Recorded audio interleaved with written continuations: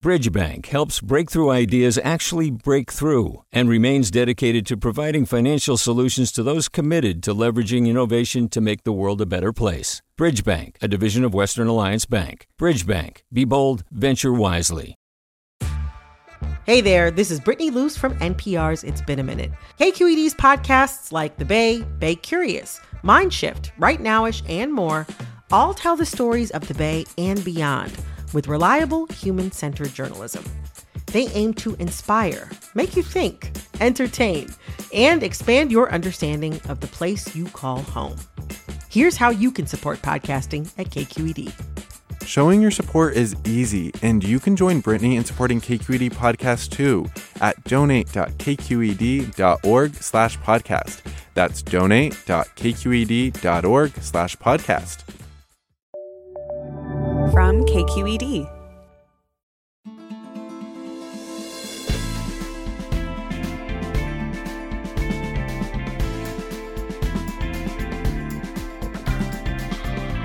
From KQED in San Francisco, I'm Alexis Madrigal. When it walked across the screen and into the hearts of moviegoers everywhere, E.T., the lovable space alien, needed a sound to accompany its movements. Foley artists, the audio magicians who perform sound for movies, decided to use a bag of Jell-O in a damp t-shirt, which they moved in sync with the film. Today we talk with the Foley experts up at Skywalker Sound in Marin, who have walked, whacked, loped, clomped, gummed, and bonged their way through dozens of films, adding the layer of sound that makes you feel like you're there. We'll learn their tricks of the trade and how to hear the world better. That's all coming up.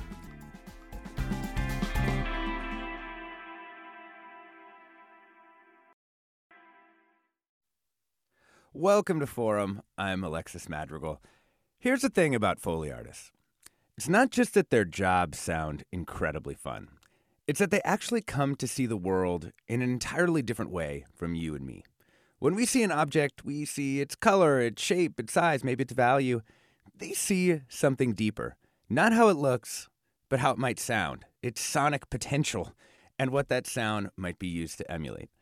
This show was occasioned by a wonderful feature in The New Yorker by Anna Wiener about the team up in Marin at Skywalker Sound. She writes, only 20% of sounds on screen are generated by the actual objects represented. This presents certain challenges. When a sound cannot be described by its referent, language starts to falter. Sounds are poofy, slimy, or natural. They might need to be slappier, or raspier, or nebby. They are hingy, ticky, boxy, zippy, or clacky. They are tonal, tasty, punchy, splattery, smacky, spanky.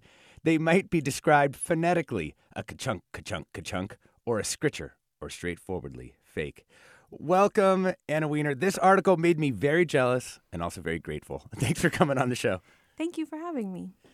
And we're also lucky enough to have the team that she profiled here, too. That is Foley artist John Roche and Shelley Roden, and their man on the other side of the glass, their Foley mixer, Scott Curtis. Welcome, team.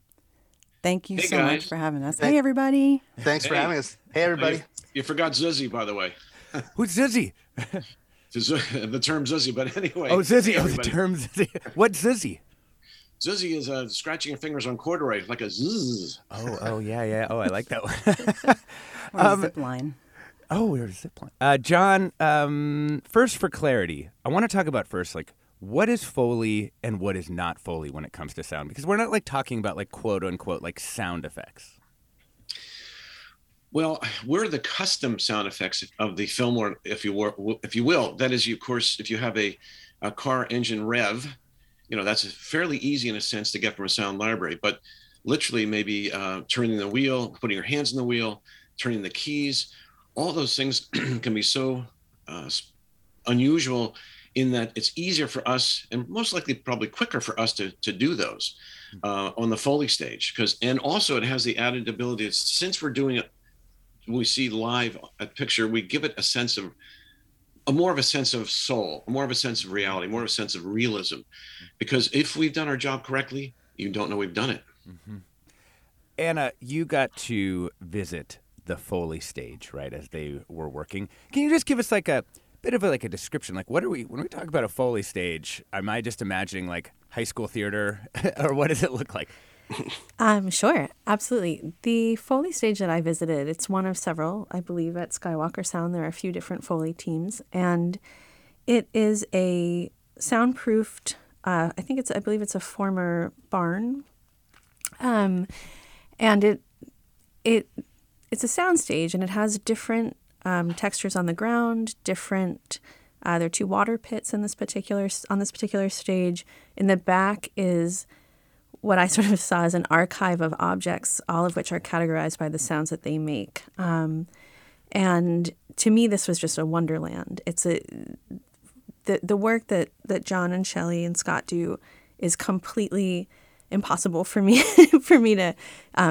to understand personally. I think that, to be able to see an image and then identify what that sound should be, and then to know what objects will produce that sound is just like an intellectual exercise that I could never quite, it's outside of my personal scope. And so to be in this space and watch them, pull out these props and to have a sort of intuition of how they sound when, rubbed against a certain surface or, there's a lot of work also with the microphones. And so I don't know if Shelley, maybe you want to augment that at all, but it feels a little bit like a cross between someone's very well organized attic and a sort of typical soundstage. Yeah, I think that Anna described it perfectly. It's our artist's palette, for lack of a better phrase, and it does include all the surfaces and movable surfaces so we can build them. If we need to build a spaceship that has a certain resonance or a creaky wood floor, then we can move certain pieces on and off of an existing bassy wood floor that is built in. And if you walk in, you might think you're in a thrift store or the best yard sale you've ever seen in your life with giant props and props you can hold with your hand filed away, like Anna said. Yeah. John, I've listened to a lot of interviews with you over the years, and I have to say that you really emphasize the footsteps. Like they seem to be sort of kind of the base layer of the art. Can you talk about why that's so important? They're deceptive. And in fact, just so you know, Shelley is probably the best person doing footsteps that I know of. And that being said, they are deceptive. That is, you think, well, it's just kind of somebody walking across a wooden floor, in the courtroom. But how are they walking? And, are they sure of themselves? Is it the prosecutor? Is he going to get the person dead to rights? Or is it somebody that's afraid to go take the stand because they know if they give testimony, this all of a sudden their life's in jeopardy. So there's so many nuances and things you want to inject into just something as simple as a footstep. It's incredibly difficult. In fact, to my mind's eye, it takes about 10 years for a Foley artist to get seasoned to the point where they can actually create that nuance where you really feel that is alive. And of course, adding into this, if you're doing anything animation-wise, there is no original production sound for us to listen to potentially get an idea of what the surface is, et cetera. And so that really, in order to bring that to life, to give it a sense of soul, if you will, you really have to go all out for that, if you will. So, but again, as I say, Shelley really is the master of that. Thanks, John.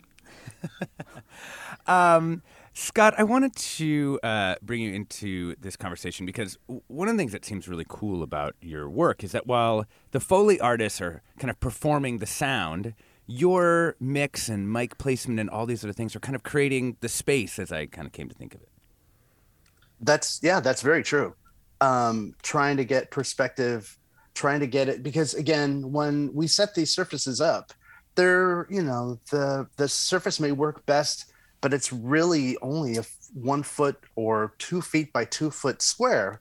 And so if the character is running across the screen right to left, trying to get some sense of motion and movement in that 2 foot square space is impossible to do. So I have to mimic, hopefully we're inside or something. I can use room microphones as well as close microphones and create a mix between the two, where it does give a sense of being far away in the room. And as the character comes closer to camera, I can adjust and make the feature more of the close mic versus the far away mic. So tricks like that can make just like I said, this person that's running or walking in place seem like they're moving in space. Yeah. So cool. We're going to play sound effects throughout the show. Obviously, listeners, you had to be expecting that. First, I want to know out there if people have questions for this incredible team. What's a sound effect that you loved and remember from a film? Or what's a sound effect that you'd like to know how to make? And again, remember, we're not talking about the hard sounds or explosions of cars. We're talking about the soft stuff, people touching, people walking, people, opening a door, drinking from a glass. Give us a call, 866-733-6786. I guess it can also be like tentacles slapping around. There's quite a variety of things. 866-733-6786. Twitter, Facebook, Instagram, it's KQED Forum, or you can email forum@kqed.org. John, all right, let's start getting to some of these sounds. You can perform them, as I think is the right verb. Yes. Well, should I just pick one from my bailiwick? Yeah, let's pick. All right. Well, I guess let me, since of course nobody's watching me, I can just perform this and maybe you can tell me what it is. But here we go.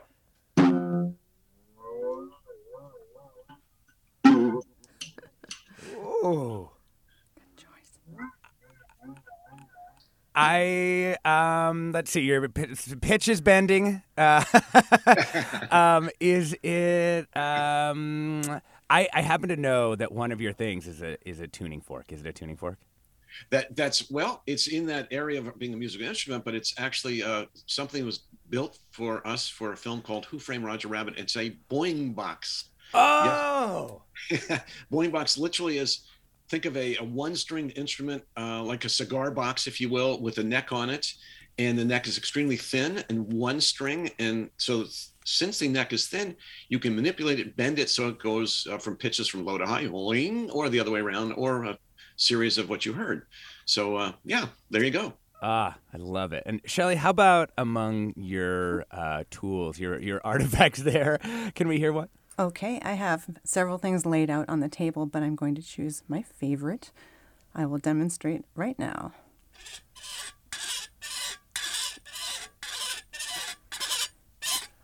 What do you think it is, Alexis? Okay, before I tell you what I think it is, tell me what you might use that sound for. Oh boy, so many things. I'm going to say I used this tool, believe it or not, in Avengers Infinity War, when Thor was restrained by metal beams and he was trying to get out. Ooh. That doesn't sound... Now that I know that, give it to me one more time. Sure. I'm going to give it to you a different way, actually. Okay. That was just one item. Now I'm going to hold it against a larger item.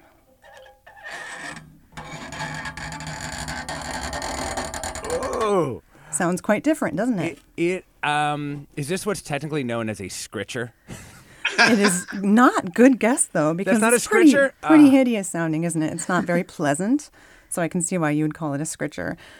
Should I reveal? Yeah, tell me. So I'm using what Anna mentioned in the article, the metal towel bar that I inherited from my friend Rick Partlow, who's a Foley artist. And it has 2 koi fish at the end of it. And if I do it by itself, it's not very exciting. It's just small. But if I hold it against a larger piece of metal, it deepens it. And so that's where Scott comes in too, because it still doesn't sound very exciting like Thor's struggling. So Scott would add depth to that, boost it. Yeah. We're talking about the bumps, ka-chunks, gurs, and shashonkers that are all part of the Foley Artist Toolbox. We're joined by John Roche, a Foley artist who works with Shelley Rhoda, another Foley artist, and Scott Curtis, their Foley mixer, as well as Anna Wiener, staff writer with The New Yorker. I'm Alexis Madrigal. Stay tuned for more right after the break. Support for Forum comes from San Francisco Opera. Set 10 years after a school shooting, the critically acclaimed opera Innocence takes us into a complex emotional journey where our understanding of innocence and guilt is constantly upended. Kaya Sariaho's ethereal score collapses the past into the present as a community of survivors grapple with how to move forward. Don't miss the highly anticipated American premiere of Innocence, June 1st through 21st. Learn more at sfopera.com. We've all got those parts of our house where the internet just won't go. Well, if you had wall-to-wall Wi-Fi from Xfinity, you could worry less about dead spots. Because with wall-to-wall Wi-Fi from Xfinity, you get fast speeds, reliable connection in every room, and power for all of your devices, even when everyone's online. That's wall-to-wall Wi-Fi only with Xfinity. Restrictions apply, not available in all areas. Actual speeds vary. Welcome back to Forum. We're talking about bumps, ka-chunks, gers, and shashonkers. We're talking, of course, about the Foley Artist Toolbox. Foley artists are sound musicians who bring movies to life by adding sound effects you didn't know that they actually needed to have added. We're joined by a crack Foley team from Skywalker Sound, which includes John Roche, a Foley artist who's been working for 35 years and worked on hundreds of films, so many, including E.T., Raiders of the Lost Ark, Encanto, and more. Shelley Roden, another Foley artist, 25 years. Hundreds of films also, including Soul, Thor, as we just heard, Thor Ragnarok, Black Panther, and many more. Scott Curtis, their mixer, the other kind of crucial part of the team. Film credits include Titanic, Team America, Black Panther, and yes, a gajillion other films. And Anna Wiener, staff writer for The New Yorker, wrote a feature, beautiful feature about them called Noisemakers, which inspired this segment. Terry in Concord has an excellent question here. If I can figure out how to click on him, which I can't for some reason. We'll bring in Terry's question in just a second. Let's do a little bit of history, though. Where does this kind of art come from, Anna? Sure. So the art of adding sound effects to moving pictures began in the late 19th century. Foley takes its name from a prop man and assistant director who was working in the late 1920s. But you had decades of people sort of trying to figure out how to add sound to picture, and it really emerged from the sort of musical tradition. And one of the things that I learned talking to Emily Thompson, who's a historian at Princeton, is that in the early days of moving pictures, a lot of the sound effects that accompanied films were really contingent on the specific theaters in different neighborhoods. And so there was no sort of uniformity to the way that accompaniment sounded. And so in certain neighborhoods, certain areas, there might even be sort of a subversive soundtrack to a film. And then, in any case, as sound was added to film in a more formal and uniform way in the 20s, Jack Foley was this figure, I guess, at Warner Brothers, and he built out a team of prop men and stuntmen, and they, started adding. Forgive me. I'm sorry. He was at Universal, not Warner Brothers, the rival. And people sort of in homage started to name their sound effects stages Foley rooms. And I think that as movies became more complex, as sound technology developed, this became less of a sort of minimal addition to films and really an important part of building the environment and of the art of conveying a feeling through cinema. Yeah. Part of the delight of this profession is also that the sounds are being made by objects that kind of bear no resemblance to the tools that you use to sort of make the sound. And I wanted to talk a little bit about some sounds that are hard to make. Shelley, let's start with you. Like, what's a sound where you just go like, oh man, that's tough? I would say the most difficult thing is to create the sound of heavy armor for soldiers. And the reason is, if you hold two pieces of metal together and start moving them, they sound clacky and high. And what you want is a sound of tough, I'm going to go to war kind of feeling. And metal is very, very difficult to handle in order to get it to sound that way. So that's where we rely on Scott's tricks. And a really good reference for this is referring to what Anna said about Jack Foley. One of his great accomplishments was to save the Roman soldiers marching scene in Spartacus by just grabbing a bunch of keys and shaking them in time with the soldiers marching. And we wouldn't do that today because technology has improved, but it works quite well if you want to look it up on YouTube. Roman soldiers marching Spartacus. And he's literally shaking keys. Yes. And we know, John and I are very friendly with Robert Foley, who is Jack Foley's grandson, and he still has one of the original pairs of keys that his grandfather used. No kidding. Yeah. John, how about you? What's something that's difficult for you to perform? Well, I'd say water. And when I say water, not, picking up a drinking glass or the ice movement, et cetera, but actually if somebody's fallen into the water or they're swimming around or even going underwater. Now, of course, if we're talking underwater, really that's, Scott's doing his thing. And well, of course, he does his thing all the time.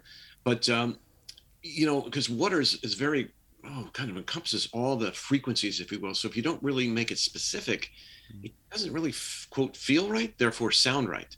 So that's really, really tough. But I find that to be one of the things I really enjoy most. I guess it's because of the challenge. And as I say, especially when I'm finished doing my thing and Scott does his and we go, oh, okay.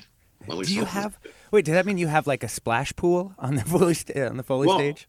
As Anna mentioned, we have actually 3 water setups. One is an incline where we can dam up so we can go from a little bit of water into maybe a foot worth of water. Then there's think of like a bathtub size tank. And then in front of that one is the huge 450-gallon water tank. So literally I could do a cannonball in there, not hurt myself, although I really wouldn't want to. And it doesn't sound like we're inside a room. That's the key, because it's so big. It sounds like we can be out in the ocean or a lake or someplace. So, but that'd be probably one of the hardest things for me. That's so interesting. Let's bring in caller David in Oakland. Welcome, David. Good morning. Hi. Good morning. Hi. David. Good morning, David. Hi, folks. I had a question. I work in video games. I'm an audio director, but I haven't dealt a lot with Foley in the kind of interactive spaces. And I'm wondering this team's experience with interactive Foley and maybe some of your favorite kind of examples of that, if you've had any in that context. Yeah. Shelley, do you want to start? Sure. John and I worked on Halo 4 together, and that was very fun because we had to create characters that didn't exist in real life, including, what is the main guy's name, John? Well, you've got Master Chief. Master Chief. So his armor, and then there was a crustacean slimy type character.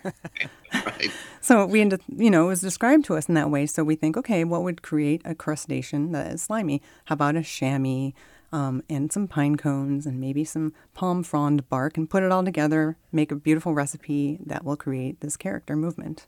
Wait, why are chamois such a big deal in Foley? First describe what a chamois is, and then why are these? Because they seem to be something you guys use for a lot of stuff. Yeah, it's a great, very dependable prop, and you can go into any auto parts store and get it. It's just sheepskin that is used to absorb water off of a car when you wash it. So it holds a ton of water, and it's great for gore. It's great for fish movements and puddles, and it contains the water very well. It's easy to control. So it's just a jack of all trades. And then do you just slap it on stuff? Sure. Or yeah. Oh, yeah. She slaps me. I do. In a playful way. That's so fun. Let's bring in Robin in Redwood City. Hi, good morning. Hello. Hi, Robin. Good morning, Robin. Hi. You guys asked for sound. So for me, I think it's a dichotomous experience. I don't know how it would affect other people. but the wings of a hummingbird, the trill or thrumming, however you describe it, it's sort of both very soothing and very exciting at the same time. So that's one of my favorite sounds, hummingbirds, other than children's laughter. So how would you go about, someone says like, all right, you get the reel from a film and there's a hummingbird like zipping along. What do you reach for? Well, Scott, you would see what we would set up. So why don't you tell the story? Because you with just the microphone to make sure it sounds right. I have an example, by the way, too, after you're done, I was Scott. going to say, most of the time, I actually try not to see what they're using because I don't want that prop to kind of, I don't want to be able to hear the prop. If I see it, then I'm going to imagine that that's all I'm going to see. And so it's like, why are they using a corn broom to do the fluttering of a hummingbird, and so that's all I'll hear. But so I actually don't like to listen, or I don't like to see what they're using for a prop and try to see if they can fool me. Shelley's got to spill the tea then. Yeah. All right, I'm going to spill tea all over this desk. Are you ready? Here we go. Here's my attempt at a hummingbird with the found objects I have next to me.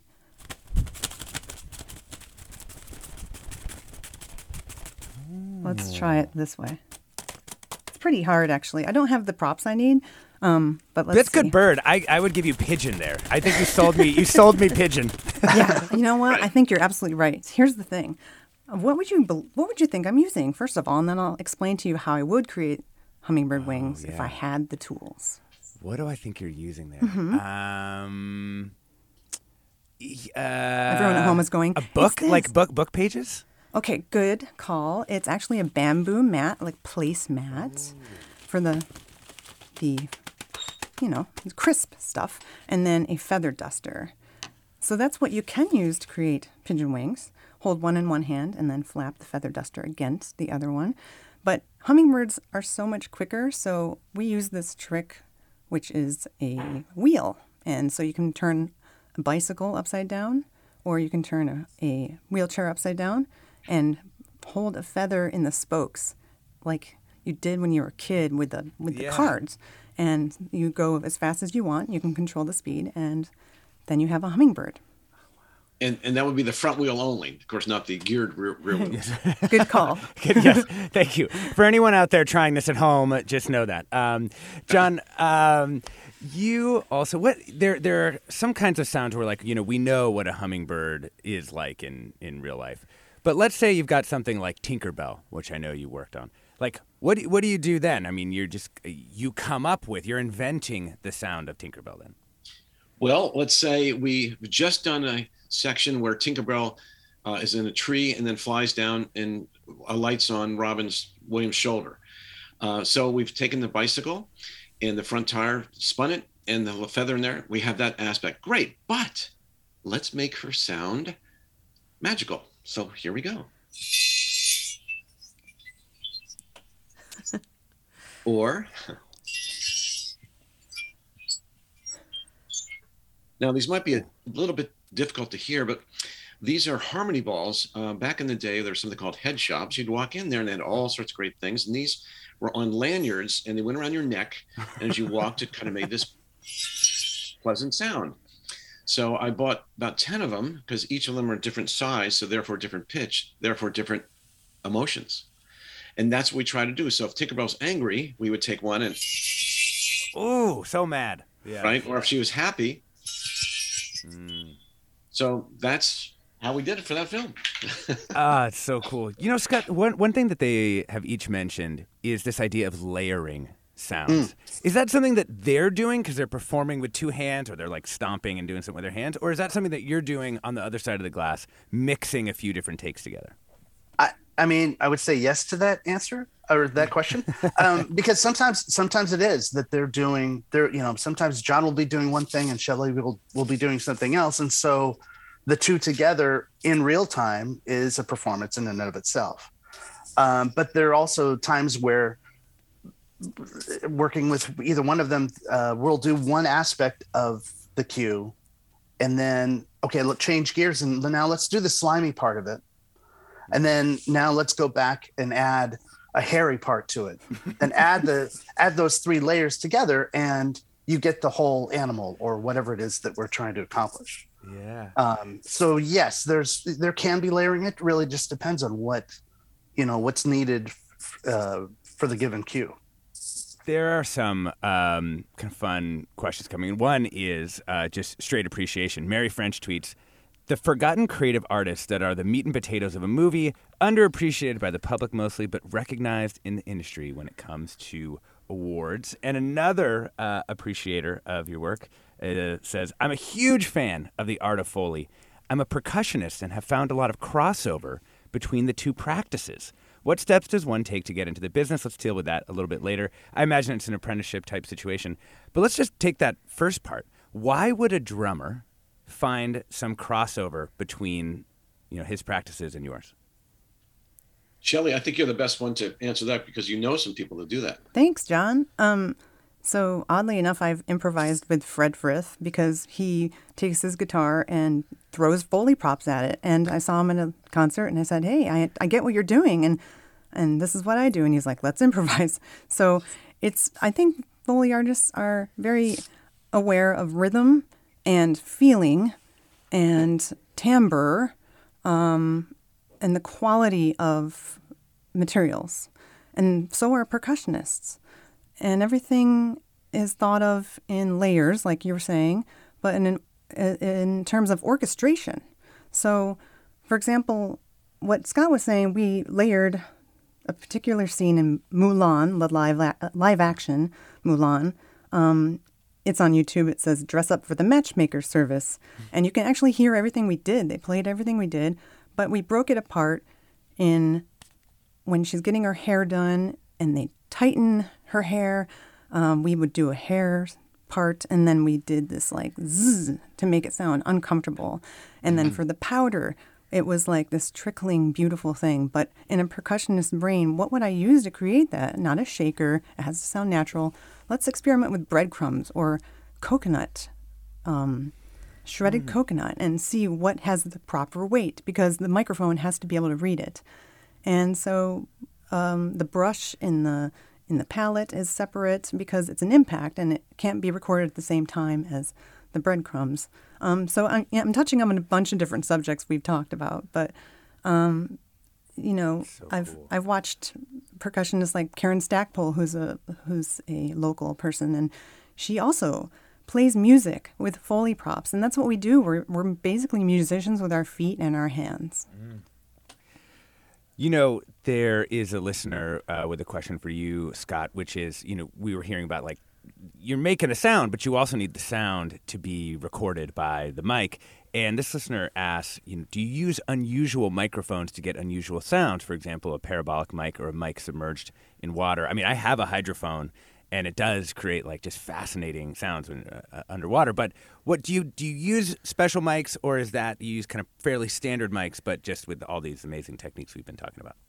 Scott, the mics I use so part of the purpose of Foley is to take our recorded footsteps, for instance, but be able to play it with production that's recorded on set.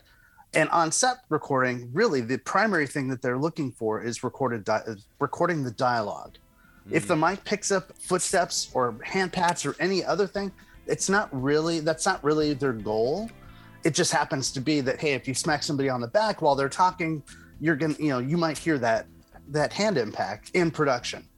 So we'll go in and we do, like I said, we do the footsteps and stuff like that. So the reason I'm bringing this up is that I need a microphone that's going to match the microphones that they use in production, so that our recorded stuff plays well with the production.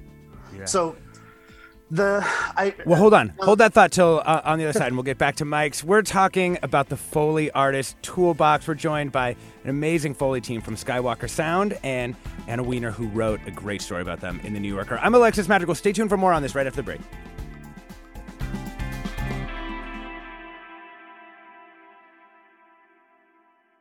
Support for Forum comes from San Francisco Opera. Set 10 years after a school shooting, the critically acclaimed opera Innocence takes us into a complex emotional journey where our understanding of innocence and guilt is constantly upended.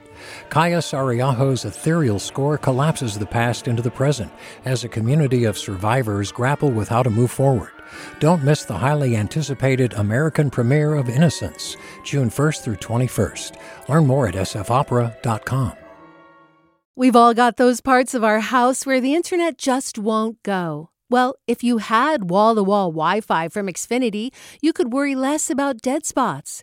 Because with wall-to-wall Wi-Fi from Xfinity, you get fast speeds, reliable connection in every room, and power for all of your devices, even when everyone's online. That's wall-to-wall Wi-Fi only with Xfinity. Restrictions apply, not available in all areas. Actual speeds vary. Welcome back to Forum. I'm Alexis Madrigal. When you're watching a movie, you might zoom by the sounds that characters make, but behind those sounds are the Foley artists who put the splattery, smacky, spanky into the movies. We're joined by the Foley team from Skywalker Sound, including John Roche, Foley artist, been working for 35 years. Shelley Roden, another Foley artist, 25 years of experience. Scott Curtis, their incredible Foley mixer, and Anna Wiener, who wrote a amazing feature on them called Noisemakers in The New Yorker. And we're also hearing from you. What's a sound effect that you loved and remember from a film? Maybe we can deconstruct it for you here on the air. The number is 866-733-6786. What's a sound out there in the world that you love and you wonder how Foley artists might approach emulating it? You can give us a call, 866-733-6786. Twitter, Facebook, Instagram, KQED Forum, and the email is forum@kqed.org. Scott, before we went to the break, I had to cut you off, sadly, sorry. We were talking about matching, like what mics to use, and you, in particular, you were talking about how you have to use mics that would match the production microphones that were used, for making Black Panther. Correct. So the microphone in particular, one mic I use is it's a Neumann U87? No, not the 87. What is my Sennheiser? No, well, there's the Sennheiser MKH 800, which is one of my favorite mics. Neumann. But the Neumann, oh my gosh, I can't believe 81. KMR 81. Yeah. There you go. Oh, vey. Anyway, and that microphone in particular is highly directional. So it's called a shotgun mic, which means wherever you aim it is what you're going to hear. And then the other microphone that I use mostly is the Sennheiser MKH 800.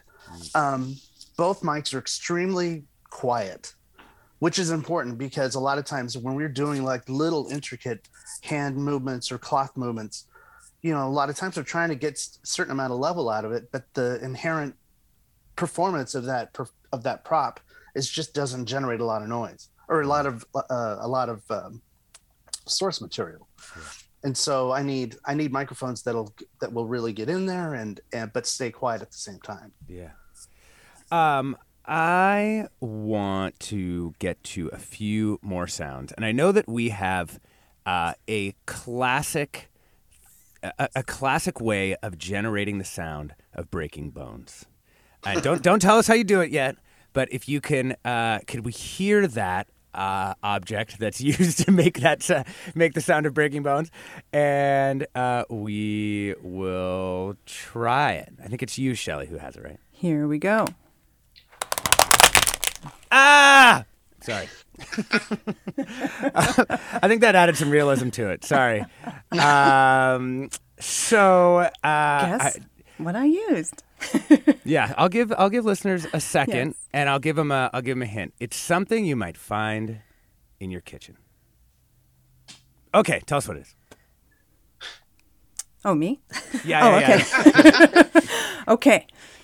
Well, celery is very stereotypical in the Foley world. So yes, there is celery, but we like to layer it, or I like to layer it with uncooked lasagna noodles. Because on our side of the glass, we try to make as complex and dynamic of a sound that we can. So the celery adds one element. Let me try to show you what element that adds. It's this. Okay. Oh, yeah. And little then, crunch. Yeah, and then the lasagna is more like the bones. Oh.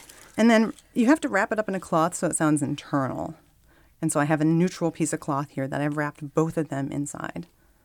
That's so interesting. And so because that cloth basically just muffles it, takes some of that like top end and makes it sound like it's happening inside the skin. Exactly. I mean, if you heard the first very large sound I made was in the cloth, and then the others were revealed outside of the cloth. It's quite different. Yeah. Anna Wiener, as you were reporting this story and you started to like hear this kind of thing, did you become like insufferable to cook with, or just like go to the market? You'd be like, "Ooh, that's Swiffer. You know what we could do with that?" And your husband would be like, "Come on." I think that I became insufferable to spend time with, period, because I was listening to things really differently.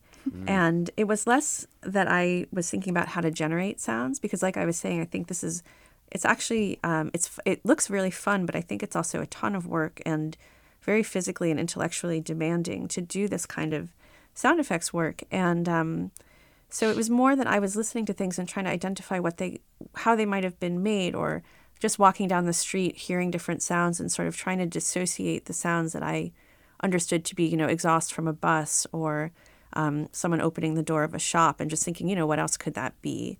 Mm-hmm. And as someone who likes to narrate their experience of the world to whoever is around, I think that probably made me difficult company for a few months. That's great. Let's bring in Melody from Oakland. Hey, Melody. Hi, can you hear me? Sure can. Go ahead. Hi. Awesome. I used to be a volunteer at KALW Cross Currents Radio News Magazine many years ago, and I was in the production part where I got to mix the stories that the journalists would bring in for us, and there was about 3 of us doing production, and we, got to add in fun sounds if needed, and that was such a fun part of that job, going through the sound archives to find the perfect sound, and we would kind of turn it into a challenge. Like one day we needed a fish flop sound for a California salmon story, and it was like all day long we were looking for that perfect fish flop sound, and when competing whose fish flop sound that they found was the best, and made the story come to life that much better. And it was just so silly and fun, and to nerd out about sounds. And it's I was just thinking how amazing to think that at the time I just imagined someone went out with a microphone and actually found a fish flop, found a fish flopping and recorded it. But now I'm realizing actually they probably were using celery or something. A chamois. My mind is totally a chamois. blown. Chicken breast. I feel like chicken breast might be uncooked. Unnecessary, dude. Uncooked. Yeah. How exciting. This conversation is exciting me so much, and just remembering back to the time, because I'm a nail artist now. I do something completely different, art-wise and job-wise, but I'm just so excited by this, and it's reminding me how much joy I found in listening to sounds and finding the perfect sounds. And wow, what incredible jobs you have that you actually get to make the perfect sound for the perfect moment. How cool is that? And I'm just curious also, it sounds like you're going to touch on it eventually, but what is the career path for someone? Yeah, basically. Thank you so much. Yeah, thanks so much, Melody. Appreciate your appreciation. How do you get into this? It seems, I don't know, an unlikely thing to get into. Well, you mentioned previous to this that what about an internship or mentorship, something like that? Unfortunately, there really is no path like that per se. That being said, right now, literally at this moment, down in Los Angeles, this is a great time to try to break in. Why? There's a need for people to do Foley. I know of a couple people that have actually asked us, do we know of anybody? Because they're looking to staff down there. Now, and for a couple reasons of course, with streaming, there's much more material being done, and or you have people that are retiring. So it's opened up an area, as I say, a window of opportunity. Now, how you directly get into Foley, that's been a whole nother program, but I guess at its core, somehow get on someplace, maybe just, get the coffee or do whatever, especially if they have a Foley stage. Maybe after hours, if they have a stage, they will let you work there. You do a student film, and maybe you'll get your shot if somebody gets sick one day or something. But that's kind of the 60-second encapsulation for you. Yeah, John just described how I got in. Really? We also we have some incredible memories coming in. Toby writes in to say, as a kid, I was obsessed with recording sounds and using them in stories I'd record on my cassette tapes. I had a record, I think from Disney, of sound effects I could use, but also had a list of directions from somewhere on how to make various sounds. One of my favorites was stab a cantaloupe with a steak knife to make the sound of a person being stabbed. I have memories of decimated cantaloupes as I labored over the tape player in my bedroom. Wondering if your guests have heard of this. Is that best practice? Okay, I'd like to answer that one. Sure. I would say please use caution, but yes, we definitely stab vegetables and fruits. For Mafia Definitive Edition, there was a particularly gory scene, and we spent probably about 20 minutes experimenting and seeing which vegetable or fruit gave off the right fleshy sound. And we found pineapples work pretty well as well as cantaloupes, and watermelon is the go-to. And you can use your hands. So you don't have to use a knife. It would be more, if you think of more surface area coming in contact with the vegetable, that's your hand, not a knife. A knife is very thin and it's specific. So if you want more dimension and giantness, use your hand or something else like it. And as a follow-on to that, of course, as mentioned before, layering sounds, yes, do the hands, and then maybe you would have a separate track for the knife, and maybe a little zing with the knife. Or in other words, if you want to kind of create something which is over the top or really like, oh my gosh, So that's the wonderment and the fun of us doing our job. We get paid playing a sandbox. Ooh, what was that right there? It was a zing. Oh, that was a zing. Of course.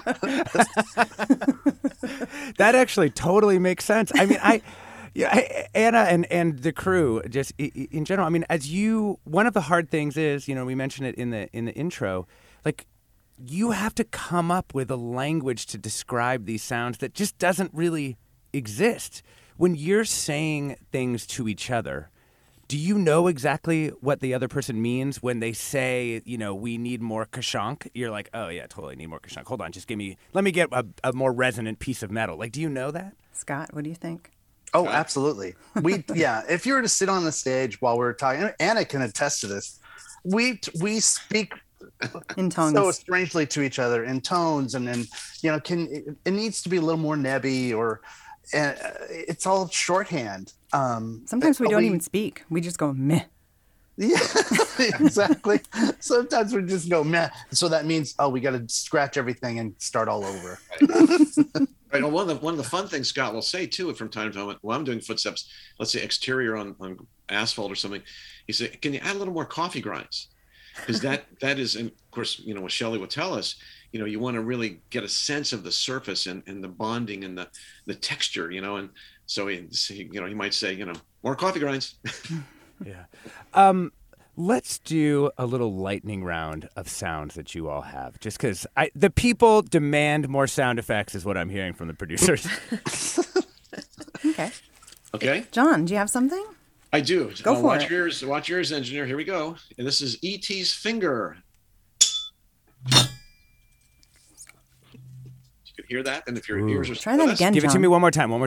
Here we go. See, the mic cuts out. See how difficult it is to record metal? Ooh, and it is because there it is.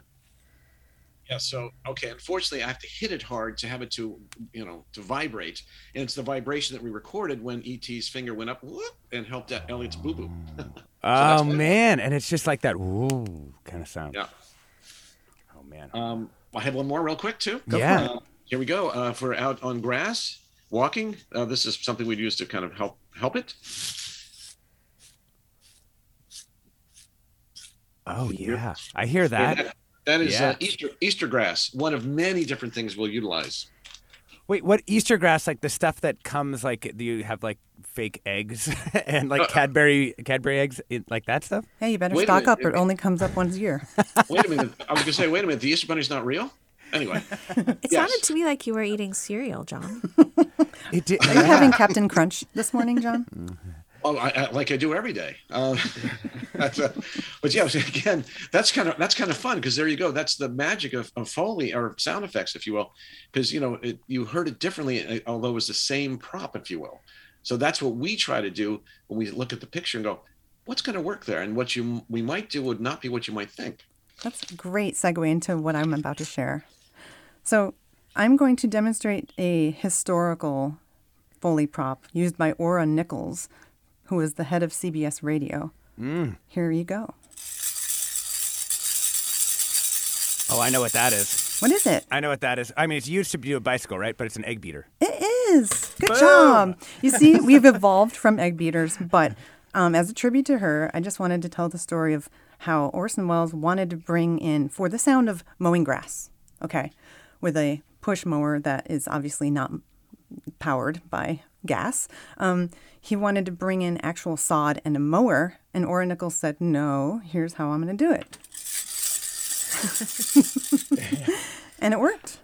Yeah. So, I mean, one of the things that's so beautiful about this, though, right, is that different sounds can actually represent kind of different things out in the world. Like the same sound can actually be multiple different things. And some of it, right, is what you all would describe as selling that sound, right? The combination of the picture and the sound makes your brain go like, aha, it's a lawnmower. Exactly. Right? I mean, and the thing with radio that's totally different is you have to sell it even more specifically. Like any off-camera sound effects that we do is more difficult to sell because you don't have the visual accompaniment that says, oh, yes, I'm blending this and this together, and that makes perfect sense.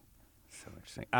Last thing, Bill tweets, in the early 1980s, I heard Kathy McAnally, the late KQED producer, in an audio documentary called Sound and Film. In it, she interviewed Walter March, Ben Burt, and Alan Splett about their work.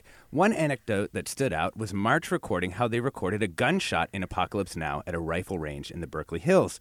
They then changed the pitch of some of them to make them sound more menacing in comparison to the others, and this gave a subliminal impression of an evil enemy. You know, John Roche, this is something that I've heard you say before, that you want to use the sound to advance the storyline, right? And that kind of seems like a good example of that. Absolutely. In fact, that example, not using a ricochet or bullet, but let's say a character, and let's say unfortunately it's a World War II film, and we have a Nazi who's crossing over and stopping in front of a poor prisoner. So we're going to give not only the boot sound, a hard sound, harsh sound, but we might add some leather creak to it, to kind of a foreshadowing of like, this is a, bad person. And so that's, we'll do something like that. That's so good. Yeah. We have been talking about the bumps, the ka-chunks, the gurs, the shashankers that are all part of the Foley Artist Toolbox. Thank you so much for playing along with us, the Foley team from Skywalker Sound. That includes Foley artists John Roche and Shelley Roden. Thank you so much, John and Shelley. Thank you so much. Pleasure. It's been a lot of fun. And their Foley mixer, the only job in Foley more rare than artist mixer, Scott Curtis. Thank you for joining us. Yay, Scott. For saying that. Yay, Scott. Thank you. Thank you very much. Yeah. Between them, they've worked on hundreds of movies, Black Panther, Encanto, so many films, and in the Marvel Cinematic Universe as well. And we've also been joined by Anna Wiener, staff writer with The New Yorker. Absolutely tremendous, tremendous writing in her feature, Noisemakers, which inspired this segment. Thank you. Thank you so much, Alexis. This hour... Anna. Oh, yeah, yay, Anna. Exactly. This hour of Forum is produced by Blanca Torres, Grace Wan, Jennifer Ng, Cesar Saldana. Marlena Jackson-Rotondo is our engagement producer. Judy Campbell's lead producer. Our engineers are Danny Bringer, Katie McMurrin, Brendan Willard, Chris Hoff, and Christopher Beal. Our interns are Paul C. Kelly Campos and Lulu Ralda. Susan Davis, senior producer. Our executive editor is Ethan Tovin Lindsay, and our chief content officer is Holly Kernan. I'm Alexis Madrigal. This was one of the most fun shows we've ever done. Thank you so much, Foley team. This is Forum. Stay tuned for another hour ahead with Mina Kim.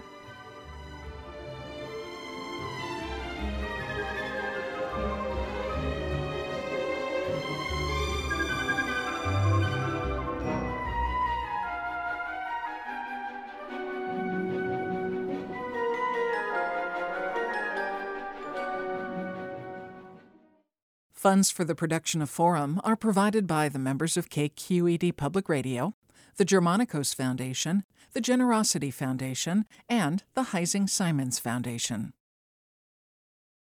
Support for Forum comes from San Francisco Opera. Set 10 years after a school shooting, the critically acclaimed opera Innocence takes us into a complex emotional journey where our understanding of innocence and guilt is constantly upended.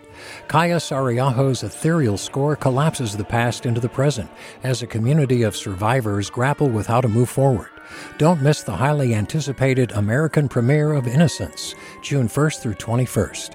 Learn more at sfopera.com. We've all got those parts of our house where the internet just won't go. Well, if you had wall-to-wall Wi-Fi from Xfinity, you could worry less about dead spots. Because with wall-to-wall Wi-Fi from Xfinity, you get fast speeds, reliable connection in every room, and power for all of your devices, even when everyone's online. That's wall-to-wall Wi-Fi only with Xfinity. Restrictions apply, not available in all areas. Actual speeds vary. All over the country, we need to improve reading in Wisconsin. Schools are changing the way they teach reading. I'm calling for a renewed focus on literacy. We have gotten this wrong in New York and all across the nation. And it's happening because of a podcast. I think your podcast has changed my life. And I'm going to share this podcast with everyone I meet. Sold a Story investigates how teaching kids to read went wrong. New episodes of Sold a Story are available now.